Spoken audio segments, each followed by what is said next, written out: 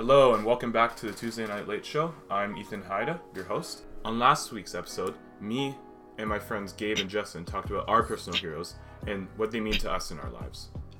And on today's episode, we're going to be interviewing my hero, my dad. My name's Tony, and I'm Ethan's dad. Yep. Tony Haida. Today we're going to be talking about who my dad's hero is and ask him any other questions about his life if we need to. And we'll just kick it off right away with the main question. Who is your hero? Yeah, that's a good question. So when you asked me this first, Ethan, I had to think about this for a little while. And then when I did come around to a decision, I thought, hey, wait a minute. One person that I've always looked up to in my life is my great-grandfather, Jetze Veldstra. Now, it's really interesting because I never knew my great-grandfather. But there's lots of records of him that you found, right? Actually, you're right. There are a lot of records from him. He died many years before I was born, but he's somebody that I, for a number of reasons, we learned a lot about growing up. But I'd probably say I learned a lot more about in the last, probably say about 20 years. That's because of our trip to Holland, right? We found that book that you got there. Yeah, that's right. 5 years ago, Ethan will remember this too. We took a trip to Holland as a family, and we ended up researching the life of my great grandfather and finding out more and more about him. And his name was Jetze Veldstra. He was somebody who lived from 1886 to 1945. Okay, so why is he your hero? Well, and it's funny that you asked this because growing up, I always knew about him, Jetze Veldstra, and his fate, what happened to him. But he was never really spoken of in heroic terms.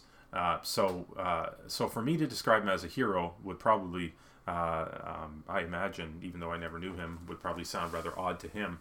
But I was always intrigued by who he was and the fact that he was involved as a leader in his community with what was then the resistance in the Netherlands, in Friesland, in the part of the Netherlands where my dad's family lived. Yeah, when during his time, the war was going on, right, with Germany. Can you tell us a little about how he was involved with that? Yeah. I don't know all the details, but I do know that my great-grandfather, who was my father's grandfather, perhaps that goes without saying, but my great-grandfather was got involved in the Dutch resistance, probably in the around 1941 or 1942. I don't think he was somebody who was involved in it right at the outset, but he did get involved when there was a need and there was a demand in the community and a recognition that what was going on with the German occupation was not going to get any better anytime soon, and many people saw it as their duty to do something about it. So my great-grandfather, he decided to get involved too, and he participated in different, not any kind of active resistance in the sense that he didn't, he wasn't shooting or bombing or anything like that, but he did agree to store some radio equipment, to even I believe even store some weapons, and to participate in that. And some of that radio equipment was very important because it provided some communication to the Dutch government in exile, and so he was involved in that respect. So he took some real risks. Yeah, that must have been risky, because if he had got caught by the Germans, that could mean very bad things, right? Yeah, and you're right, and it was risky because he himself was a successful farmer. He was a successful businessman. He was quite involved in, for instance, the local dairy cooperative. He was a leader. He was a community leader. So I think he took it upon himself, and he saw that leadership role, and he saw it as something that he should. He saw this, I think, as a natural extension of that leadership role. But it's hard to say how. I can't.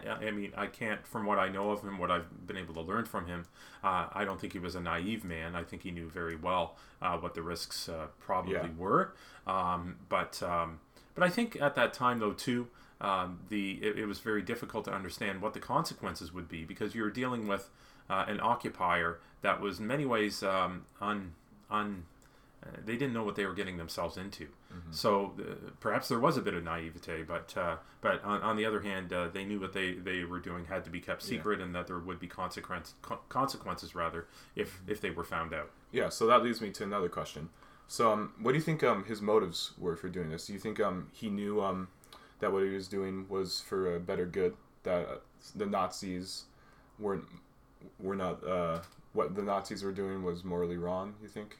I think so. I think so. He himself was a Christian man, and I think he took his faith seriously. And I think he saw a real disconnect between his what he knew to be true from growing up and from being a member of his church. And he saw some real risks to their way of life and to their beliefs. It's hard to know exactly what he knew in terms of the kinds of crimes that the Germans or the Nazis were committing at that time, but I think there was a general sense that they had to do what they had to do in order to stop this force. And he was also, I suspect, a very patriotic man, and he felt that he should do his part. I think in terms of restoring Holland to independence. And this was something that he could do, and that he was equipped to do. He had land, he had property. He was able to participate in this manner, and he did that. So we're almost at about 7 minutes already. So I'll ask you one last question about your hero. Is there any qualities about him that you try to reflect in your life, and you try to put on in your character? I've often wondered about that, and it's funny that you asked that, because I don't see myself perhaps in the same league as him, which is probably kind of a strange thing to say, because I suspect he never saw himself in any league one way or another. He was an individual who stepped up when there was a responsibility to do so. I don't think he did that in the sense. I don't think he actively tried to be captured in the manner that he was, because what ended up happening was through a kind of fluke, he was arrested by the Germans. Some communications, some mailings were intercepted that led the Germans to his property, and where they found radio equipment and radio broadcasting equipment, and he was fingered as somebody responsible for that. And he ended up going to he was packed away and sent to prison in the Dutch town of Scheveningen, and then from there he was bounced around several other prisons. He ended up in northern Germany, and it was later, after a lot of research by a cousin of my father's, it was most likely thought that he died perhaps in the concentration camp of Bergen-Belsen, like very many others at that time. Did he plan that for himself? Did he say, hey, I'm going to do this no matter what the consequences are? I highly doubt that. Circumstances were such that he was swept up in the tide of history, I suppose. Yeah. It was not a tide that he actively sought to swim in, but I think he was there, and like very many other people, he was affected by something that was larger than himself. But he did know the risks, which is part of his hero. I think so. I think he knew what he was doing, because, and the reason why I say that is there were many people who did not take such risks. There were many people that did not get involved in the resistance. There were very many people who decided to lay low. And my great grandfather was the father of 11. Several of and the father of many grandchildren. My father was the oldest grandchild, and my father knew his grandfather really quite well at the time. And my great grandfather was very responsible for his family. He was a leader in his community, and yet he decided to take a stand and to participate in resisting, whereas many people did not. And again, I say he was swept up by the tide of history. I don't mean to say that he was passive. I mean to say that he decided to take a stand, knowing that there could be a consequence, and I don't think he could have imagined that the consequence would have resulted in his death in a concentration camp. But there it was, and he during his imprisonment he sent many letters home to his wife and to his family, and in those letters you could see that he was actively trying to defend himself, trying to win his freedom, trying to find ways and means of getting out of prison, but the deck was stacked against him at that time, and that's how come that's how he met his fate. Yeah. Well, thanks for telling us about your hero. Sure. That was great. I think now we'll just move on shortly to a few questions more about you. Okay. So I'll start it off. What's your job? What do you do in your life? Well, I'm a teacher, so quite unlike my father and my grandfather and my great grandfather, I don't farm. I'm not involved in farming.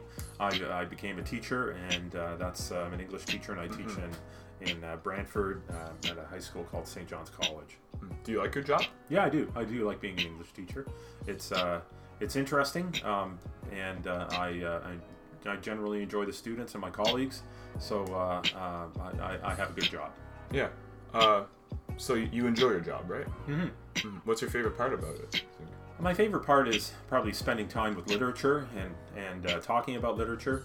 I really enjoy teaching Shakespeare and seeing other students perhaps see themselves in what they're reading and what they're viewing and writing about it, and I enjoy being a part of that process and having conversations with students and seeing them perhaps discover things about literature in themselves that they might not otherwise do. So I think that's always interesting. Yeah. So now that you're a successful teacher, and you have been for many years, more of an interesting question, where do you see yourself in another 10 years from now? I see myself as being retired. I really don't. As much as I love teaching, I love the idea of retiring when I can and perhaps doing something different. I don't know what that would be. Sometimes I think I sometimes think it would be interesting. Over the last 10 years, I've really tried to pick up on my Dutch language and learning Dutch and speaking Dutch and so on. You want to become fluent in that? And hopefully I can become fluent in Dutch. I always have a notion that perhaps in my last couple of years of teaching, or maybe even after I retire, I can go to school for that. I can even some lessons? Maybe do some teaching in Holland. Wow. That would be that. I always think that would be an interesting thing or a goal to work toward. But that's just one thing. But I want to do. I've got other goals in 10 years as well. So. Well, I guess we can go to more of a deeper question, if you know this right now, if you can think of it. What's your biggest regret in life? Oh, regrets, I've had a few, so I'm not going to really get into all the regrets. I don't want this interview to get too long. Yeah. But my biggest regret is probably one of my regrets, I should say, is not finishing a master's degree program at York University in the late 1990s. That's it was a master's degree program in environmental studies and with a focus on housing and urban housing development and so on.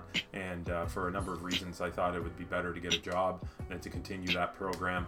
And I've always regretted that. I wish I would have finished it. If you did finish that program and continued there, where do you think you would have been now? Oh, that's really hard to say.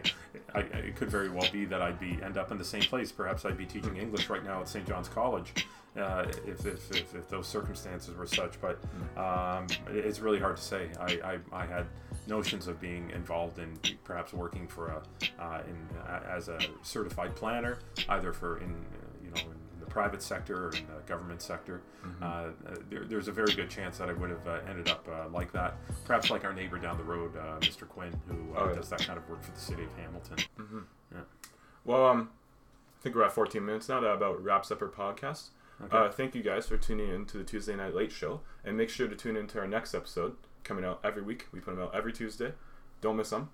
Thank you, Dad, for thanks, coming Ethan, on the show. Yeah, thanks for asking some questions. I hope you learned a little bit about your great-grandfather. He's a good role model, and somebody I hope that you can learn a little bit more about, too, as you get older. Yeah, hopefully.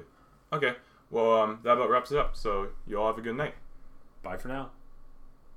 On last week's episode, me and my friends Gabe and Justin talked about our personal heroes and what they mean to us in our lives. And on today's episode, we're going to be interviewing my hero, my dad,